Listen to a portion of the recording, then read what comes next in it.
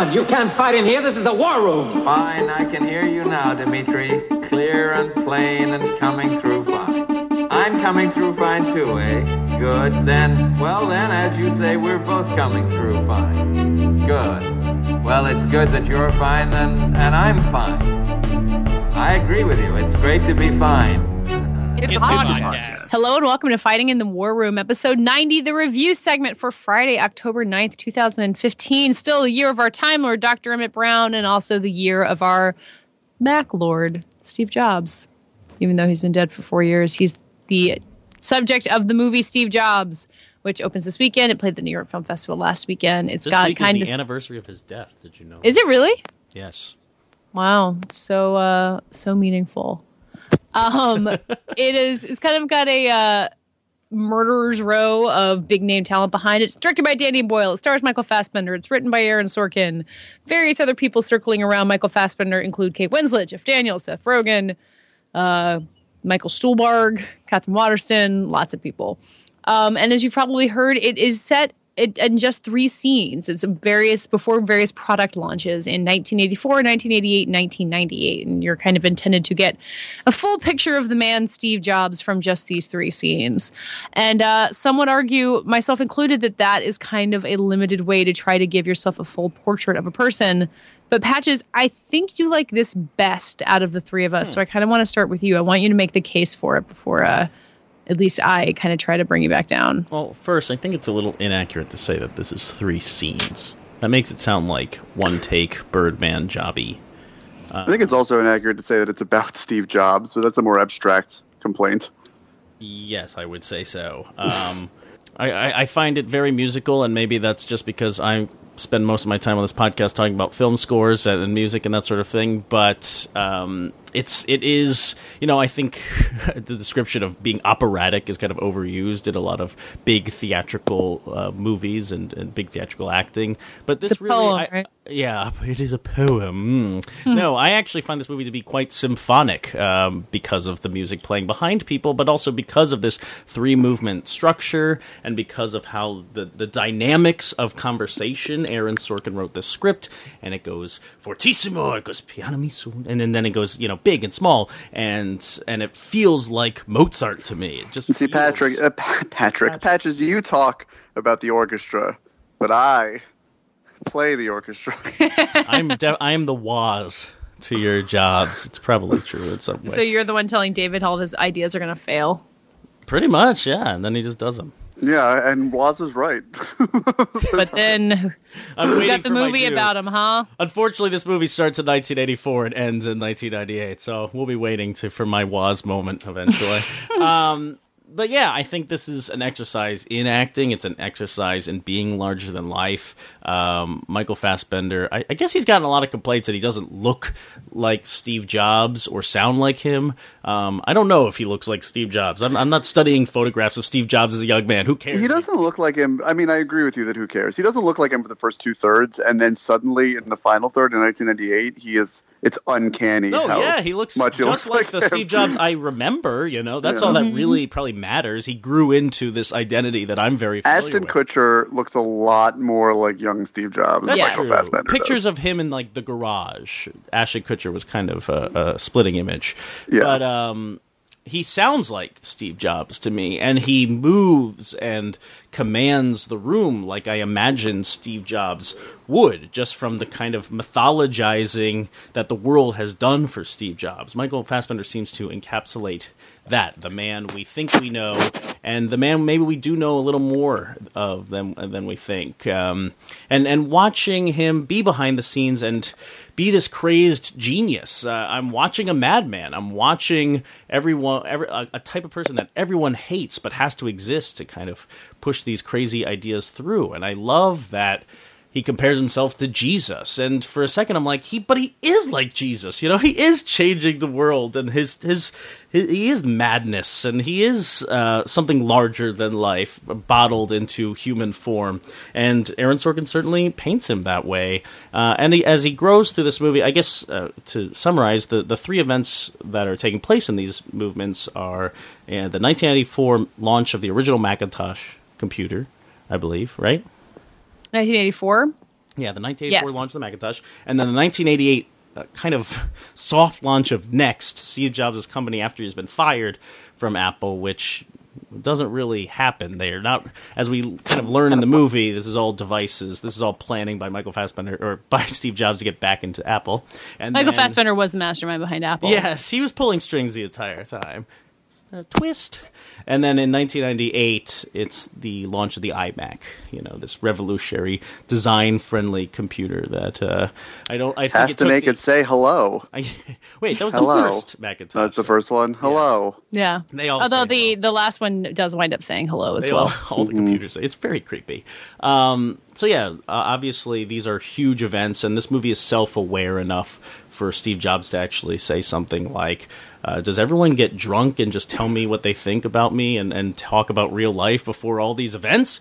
Yes, they do, because this is kind of fantasy. Aaron Sorkin he's plucking details from Walter Isaacson's very popular Steve Jobs biography and figuring out how to thread it all together in Sorkinese, walking through hallways and yelling at each other and then having these strange intimate moments. And well, that's an interesting segue to what I took away from the movie, which is that I don't really think this movie has all that much to do with Steve Jobs. I mean, it's, of course, there are a certain objective level that it built around his life, and Steve Jobs is the character around which it orbits, but I really think that Steve Jobs and his mythos is an excuse and a conduit for Aaron Sorkin to tell another story about great American men in all capital letters, in not an entirely dissimilar way from what he's done his entire career in The West Wing, in The Newsroom, certainly in The Social Network, which threw a little bit of shade on it, which made it interesting. I think that Sorkin is at heart a lot less interested in the details about Jobs' life than he is what he can do with them, which in and of itself doesn't really sound like a bad thing. It sounds like it would make for a much more interesting movie. I just think that he isn't really... What happens for me is that we end up sort of seeing the same thing three times.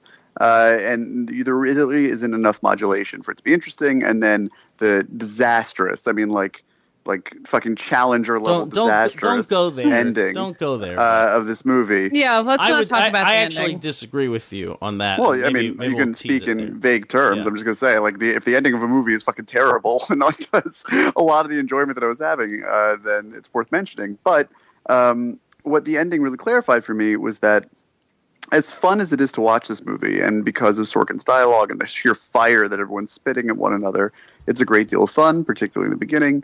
Doesn't really add up to anything.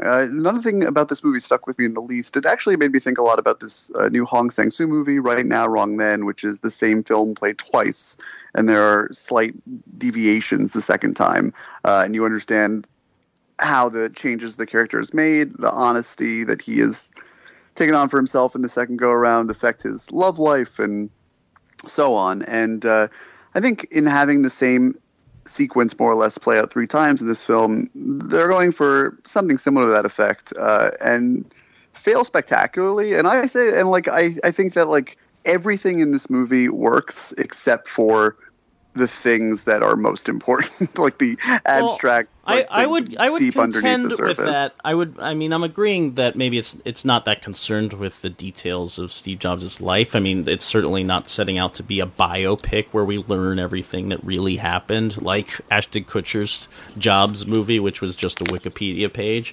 But this movie is about creative people and what we should allow them to give and what we should how we should turn our backs towards them in a way.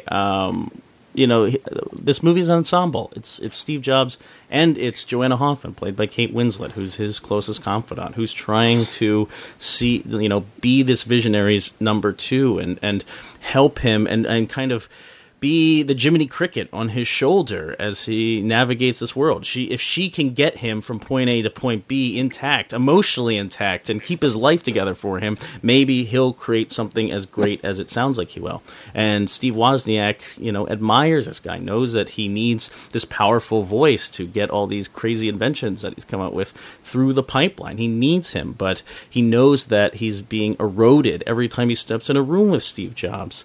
And then there's Michael Stuhlbarg, who I love in this movie, as Andy Hertzfeld, this guy who's just is constantly... Yeah, he's great. Steve Jobs constantly lighting a fire under his ass. Do better. Like, why are you even in this room if you're not going to solve this problem? And he's such an asshole. And later in the movie, Andy Hertzfeld says, like, I always hated you. And Steve Jobs is like, I always liked you. And, like, this strange dynamic. Like, what do you put up with to allow creativity to flourish? And when you have that introspective moment, like, it has to occur 3 times to watch how this guy steamrolls people and to finally have an introspective moment and wonder, maybe I don't have to feel bad about this. That's challenging. That's interesting. Yeah, well, I mean, like, of course, the central question of the movie is, like, can you be brilliant and also decent?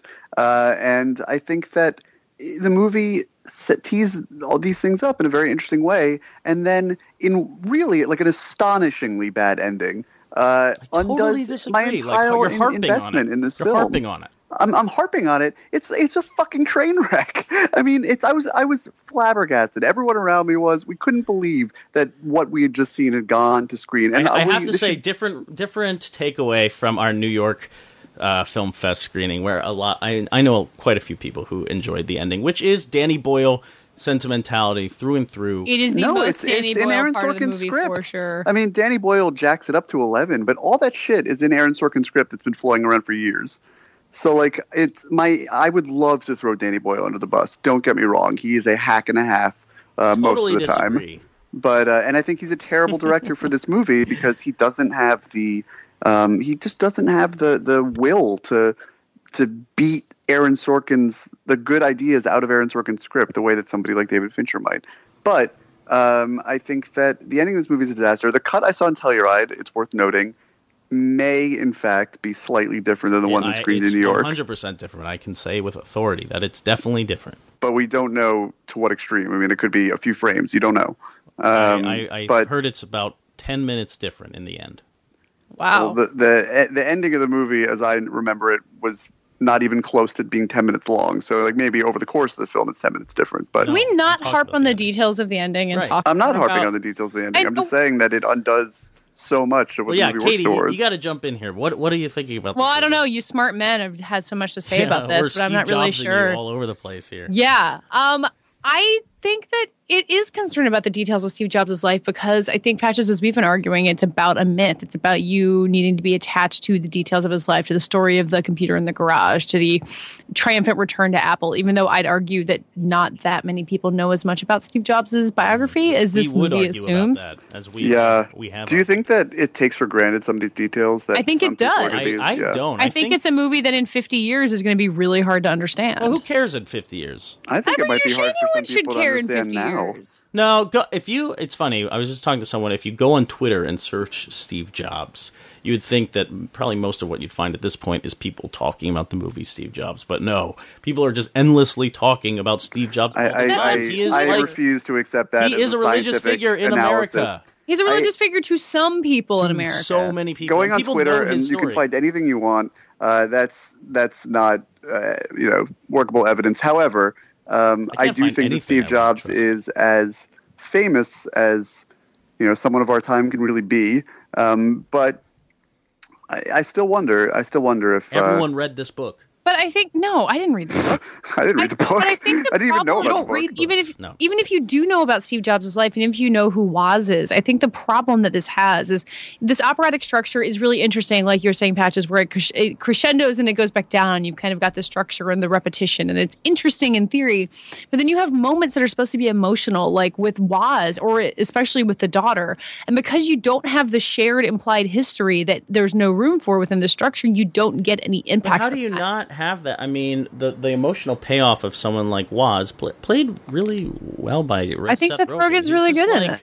He also has the easiest role in the world in this movie. Okay, I'm not going to judge the ease of acting. He's great. No, he's great, but I just don't think that he has to really stretch all that hard. Okay. Here. Well, I mean, he's playing type, I suppose, in some ways, but it pays off for me because in the beginning we're watching this Igor, and he wants the approval of Steve Jobs. He wants to get Steve Jobs' approval for his team, and these are things that are recurring. They're plaguing these people, these confidants, forever. We need to see that it happens 3 different times over. But those 3 different times are not where that shared history comes from. Their history comes from all before the movie starts.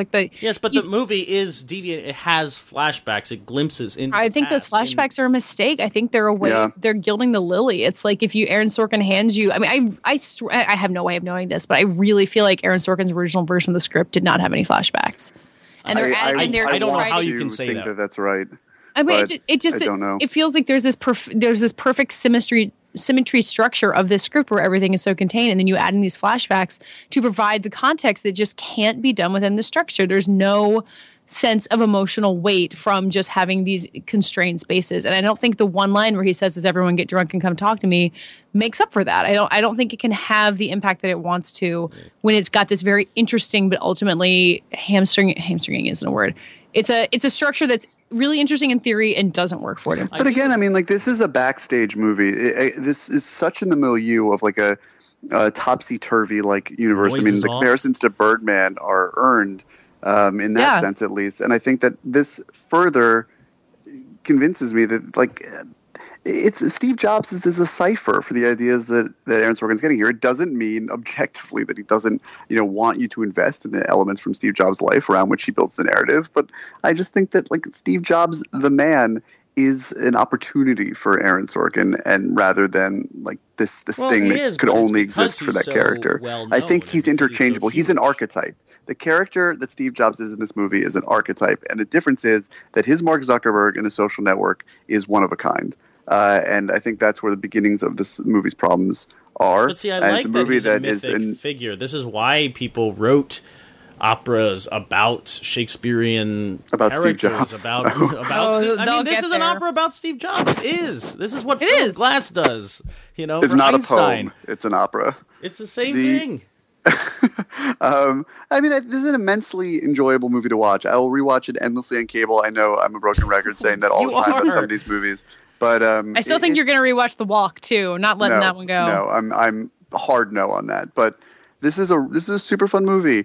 It just is Teflon. I mean, it's a candy coated shell around nothing, it is around air. Entertainment. I was thoroughly entertained, and we're kind of glossing over something. Like, I really like Jeff Daniels in this movie as John Scully, the former Apple CEO. Like, it's a mistake to cast him after The Newsroom, I guess, but I never watched The Newsroom, so I didn't even think about it. But I knew, I knew it was there, and he had the linguistics down. I mean, and speaking of the flashbacks, there's a great flashback between John Scully and Steve Jobs. He kind of the rise and fall of that relationship, which I loved. I loved bouncing out of it and having this like Michael Clayton screaming match in the hallways, and then bouncing to this like super dramatized noir lighting and like in a boardroom. It's so crazy. I loved how energetic it was. It was just a thrill to watch. And I mean, I guess the takeaways are thin for you guys, but it is definitely a thrill to watch. It's enough to sink my teeth into and have a great time. I enjoyed watching it, and I had a good time watching it, but I did feel frustrated by all the opportunities there were with this character, with all these great actors and the performances that are happening that didn't feel like the structure was the structure, again, like, is interesting, but doesn't allow for as much of that as it should. Yeah.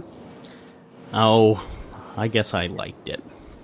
Oh, too bad. You are definitely. There's so many good lines too. Like, Sorkin's just having a field there day. are great lines. I liked it. I wrote a very positive review out of Telluride, and it wasn't one of those like mountain air festival experiences. It's just that the movie is so much fun to watch that even with the disappointment of the stunning last few sequences, I still held very good things to say about it. You mentioned that Danny Boyle is like the wrong guy to make this movie. Why do you think that? I just think that he is too genteel to really push this movie the way it needed to go. I think the movie's, and you see this again in the ending, but I think that the movie's tone is at odds with the menace and the sharpness of Steve Jobs as a character. Mm-hmm. And I think that like Danny Boyle was really subservient to Aaron Sorkin's script and tried to compensate for that with his like directorial flourishes here and there, which do nothing but distract. And I think that for this script to really have achieved greatness, if it were possible, and who knows if it were, you really needed someone who's going to beat the shit out of it and be like a true collaborator on that level. I really don't like playing the game of saying this would have been a better movie if David Fincher directed right it. I don't know, but I do think I will say that The Social Network is a better movie, and it's a different script. So agree. Who knows? I will agree that it's a better movie, but I will also agree that Danny Boyle's like little visual flourishes. He loves just throwing, graphical information up on the screen for some reason, like playing in the background clips of stuff happening. Yeah, and that stuff's pointless. Yeah, this really is another interesting note, was that like at my screening in Telluride, and there's some mystery surrounding this. They're walking down the hallway in one scene. They're talking about computers freezing, and the screen froze for a few seconds before the scene carried on. And the timing was so perfect that you had to think that it was part of the movie. But at the same time, it was like not fancy enough. Like if Danny Boyle is going to freeze a movie, he's going to like pixelate it and like go really nuts. And so a large part of me thought that it was an error with the DCP, and they were screening it simultaneously, but we didn't really think to check with people who were the other screening. And then I hear that this didn't happen in the New York Film Festival screenings. So who knows if it was one of those things that they wrinkled out between the work in progress version and the one that's screening now. But that's the kind of thing that you expect from a Danny Boyle movie. It says a lot about him and the level at which he's working, which I mean is a backhanded thing to say, that you have to question whether or not it was an error with the DCP. You think it could be a choice that he made. That's interesting. I don't think Danny Boyle was really the right fit for this material. Let me ask you one thing, Katie. I need to get your opinion on something. I left the theater and was talking to a group of people, and the inevitable came up. Aaron Sorkin, he hates women. Why does this movie hate women? And this was a very, passionate conversation, because he's come under fire for that kind of stuff, and so it's going to come up here again. And it's hard to defend Aaron Sorkin because he's kind of a slob in certain remarks he's made over the past. Does this movie have a women problem? Because I would actually say that Catherine Waterston's character, she plays Chris-Anne Brennan, his wife and the mother of his alleged child, at least in 1984. She's underwritten, and it's very difficult for her to kind of squeeze into this movie because I don't think she was actually there. So that's one of the kind of manifestations of Sorkin's imagination here. And she's someone whose jobs really did try to distance himself from for a long time. And she's difficult too because she has problems, and she's, whatever happened in real life, she was taking his money for good reasons. She's trying to raise his child, but then she's like spending money on, faith healers, I think. Faith healers to heal her house in LA, and like that's kind of weird, and you can understand why someone would be upset with that. So there's a strange dynamic between them that's realistic and complicated, but not a lot of time to flesh that out, and I could see why someone might think there isn't time for women in this movie. But then you have Kate Winslet, who's really, really good. And wait, really weren't we asking Katie what she thought about this? I was going to say, you're asking me a question, and then you're just I'm talking. throwing it all out there. This is the case, and here's the evidence, and now you. I think it has a women problem in that Aaron Sorkin rarely writes women whose purpose is not to support the man at the center of the movie, but that's the structure of Steve Jobs. That's the structure of his life as told by this movie, so it's kind of hard to argue with that. I think the fact that Joanna Hoffman is an interesting character who seems to have a lot going on, and her main purpose is as supportive work wife, kind of sucks. Like, she seems like an interesting person on her own. I'd like to know what she really thought of Steve Jobs. You don't really get that from this movie. Kate Winslet is really great. It's a great part. It's not like Aaron Sorkin is saying, the only important people in Steve Jobs' life were men, and the women were just harpies there to get in the way. She knows a lot more about his life and real life than he ever will. Yeah, she's incredibly knowledgeable, incredibly helpful, but it's a work wife role. It's a kind of thing that's popped up in a lot of Aaron Sorkin's work. It's not anything impressive in terms of treatment of women, but I'm not going to walk out of this and being like, this is what's wrong with roles for women in Hollywood, because she and Catherine Waterston and whoever the girl is who plays the daughter in the third scene all make a lot of the roles. It's fun to say Aaron Sorkin dialogue, even if your character's purpose within the story isn't as strong as it could be. And his whole thing is, there's the classic adage of behind every great man is a great woman. But I think Aaron Sorkin's problem is that great women don't exist by on themselves. Their own. Yeah. in his they world. Only exist behind great men. They only exist behind great men. Yeah. And you saw that very strongly in the newsroom, and you see that and quite literally in that relationship where she's whispering into his ear, not unlike Holly Hunter, but Holly Hunter is the main character, broadcast news, so she gets a pass there. And I really think that like Broadcast News is really the movie that Aaron Sorkin has been chasing his entire career.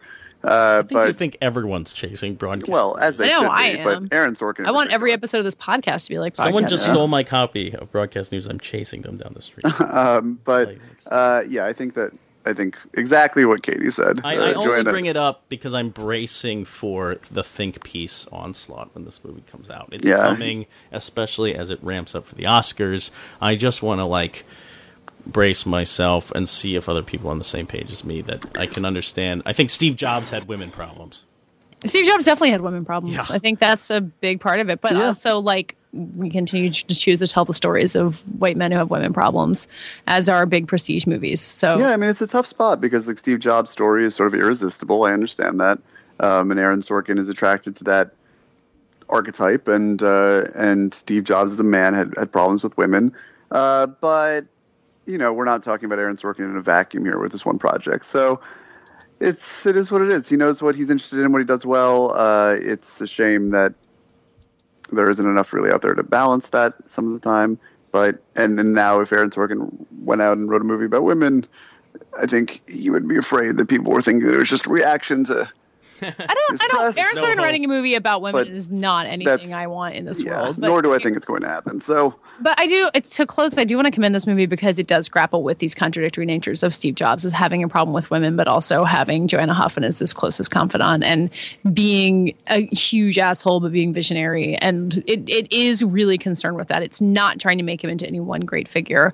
I think a big flaw in it is that unlike The Social Network, Aaron Sorkin does seem to admire Steve Jobs, whereas in The Social Network, he kind of admired his Mark Zuckerberg's smarts, but also detested him in a way. Like there's not quite that complicated a relationship with the subject, but it digs into a lot of that stuff. I think that's an interesting way of looking at it. I think you've nailed it. I think that it's hard. I mean, it's hard for anybody not to admire Steve Jobs to some level. Yeah, it's a lot easier to brush off Mark Zuckerberg, but I think that, especially that close to the man. I mean, it's easy to be seduced by the vision, his larger than life myth. By the time that he died, I think that, and he shoehorns his affection in there in ways that are sort of clumsy. And I think he might be better off when he's not trying to lionize somebody. I mean, like the best episodes of and that's what he does though, but like the best episodes of The West Wing are the ones where the president is like essentially Jesus. That great line in one episode where he's like, you know, something to the effect of like, here in this house you stand when the president stands or comes in or whatever it is. I mean, like it's all about the president being somewhat infallible, and he gets off on writing that stuff, but I think that middle ground is tricky. Best Greek myth movie since Wrath of the Titans. That's what I'm saying. It'd probably be even more fun to watch the Ashton Kutcher Jobs movie after seeing this, which is like such a sloppy blowjob to Steve Jobs. That movie does include scenes where he's like throwing his wife to the curb and but it also begins and ends with Ashton Kutcher with tears in his eyes and his voice trembling, being like, the people who change the world, or like who they say can't change the world, are the ones who do. He's standing on stage, there's a line of people giving him blowjobs. It's seriously, it's pornographic, but and the movie really is. Anyway, Steve Jobs. Nice. Don't lose faith.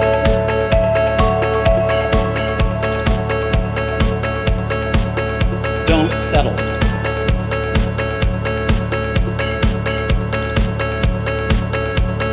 Stay hungry.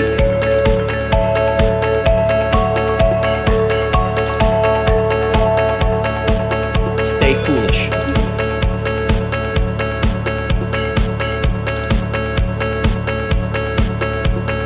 Don't lose faith. I'm convinced that the only thing that kept me going was that I loved what I did. You've got to find what you love. And that is as true for work as it is for your lovers. Your work is going to fill a large part of your life. And the only way to be truly satisfied is to do what you believe is great work. And the only way to do great work is to love what you do. Pan comes out this weekend. I didn't even know Pan came out. No one's inviting me to Pan, and I am the one person on this planet who wants to see Pan. I wanted to see Pan, and I did see Pan, and I liked Pan. It is not a great. It is not a great movie. It is deeply flawed. It might be Joe Wright's second worst movie, but I haven't seen the soloist in a while. Though. Pan is, in fact, a movie. Pan is a movie. It is a Peter Pan story coming out this weekend. It involves Hugh Jackman as Blackbeard and Rooney Mara as Tiger Lily, along with various other implausible things. But it's a movie that's doing something. It's a kid's movie. It's very broad, very goofy. It has silly jokes and big spectacle.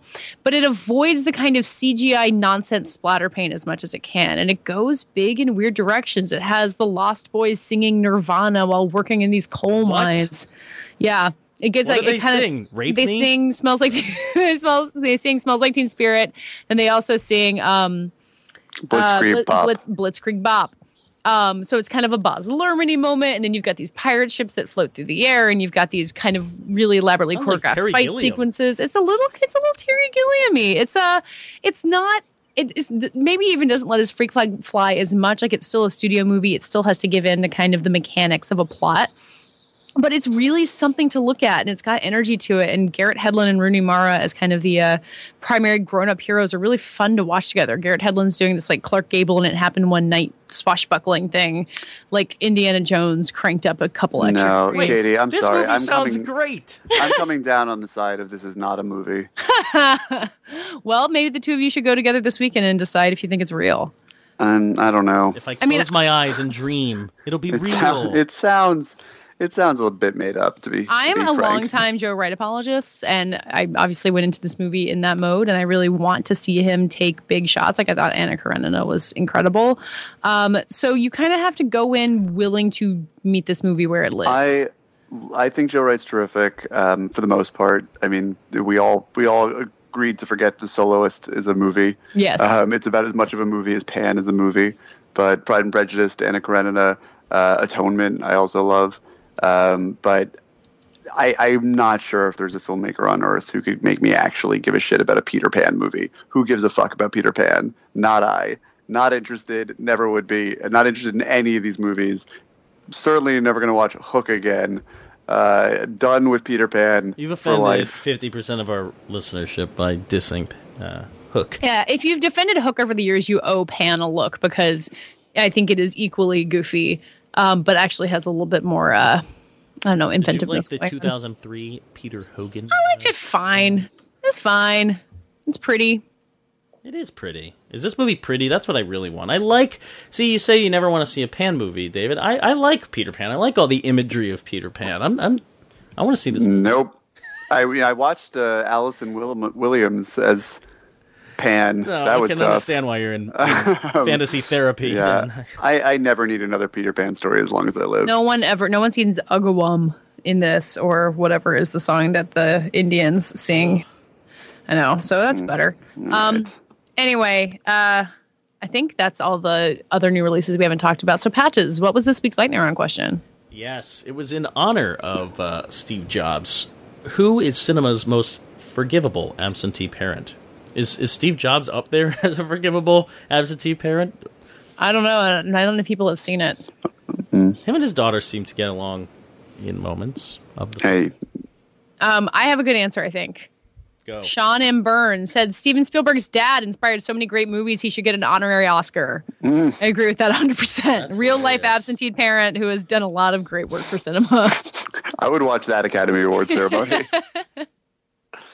I'll go with, I think I'm duty-bound to go with this answer, regardless of what the question is. I think I've probably done it 5 or 10 times before, but Julian Fadul says Selma in Dancer in the Dark.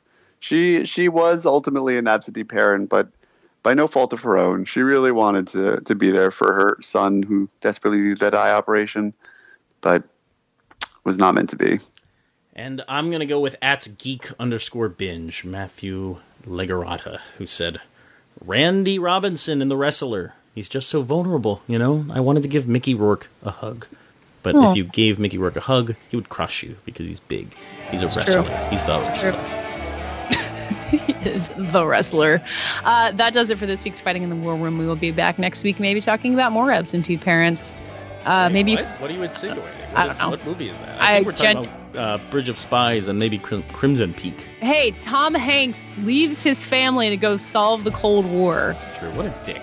What a dick. So we'll talk about that. In the meantime, tell the people who you are. I'm Matt Patches. I'm the senior writer at Esquire.com, and I'm on Twitter at Mr. Patches. I'm David Ehrlich. As of next week, I'll be a staff writer at Rolling Stone. You can find me on Twitter at David Ehrlich. And I'm Katie Rich. You can find me at VanityFair.com or on Twitter at Katie Rich, KateyRich. Thank you for listening, and we'll be back talking to you next week.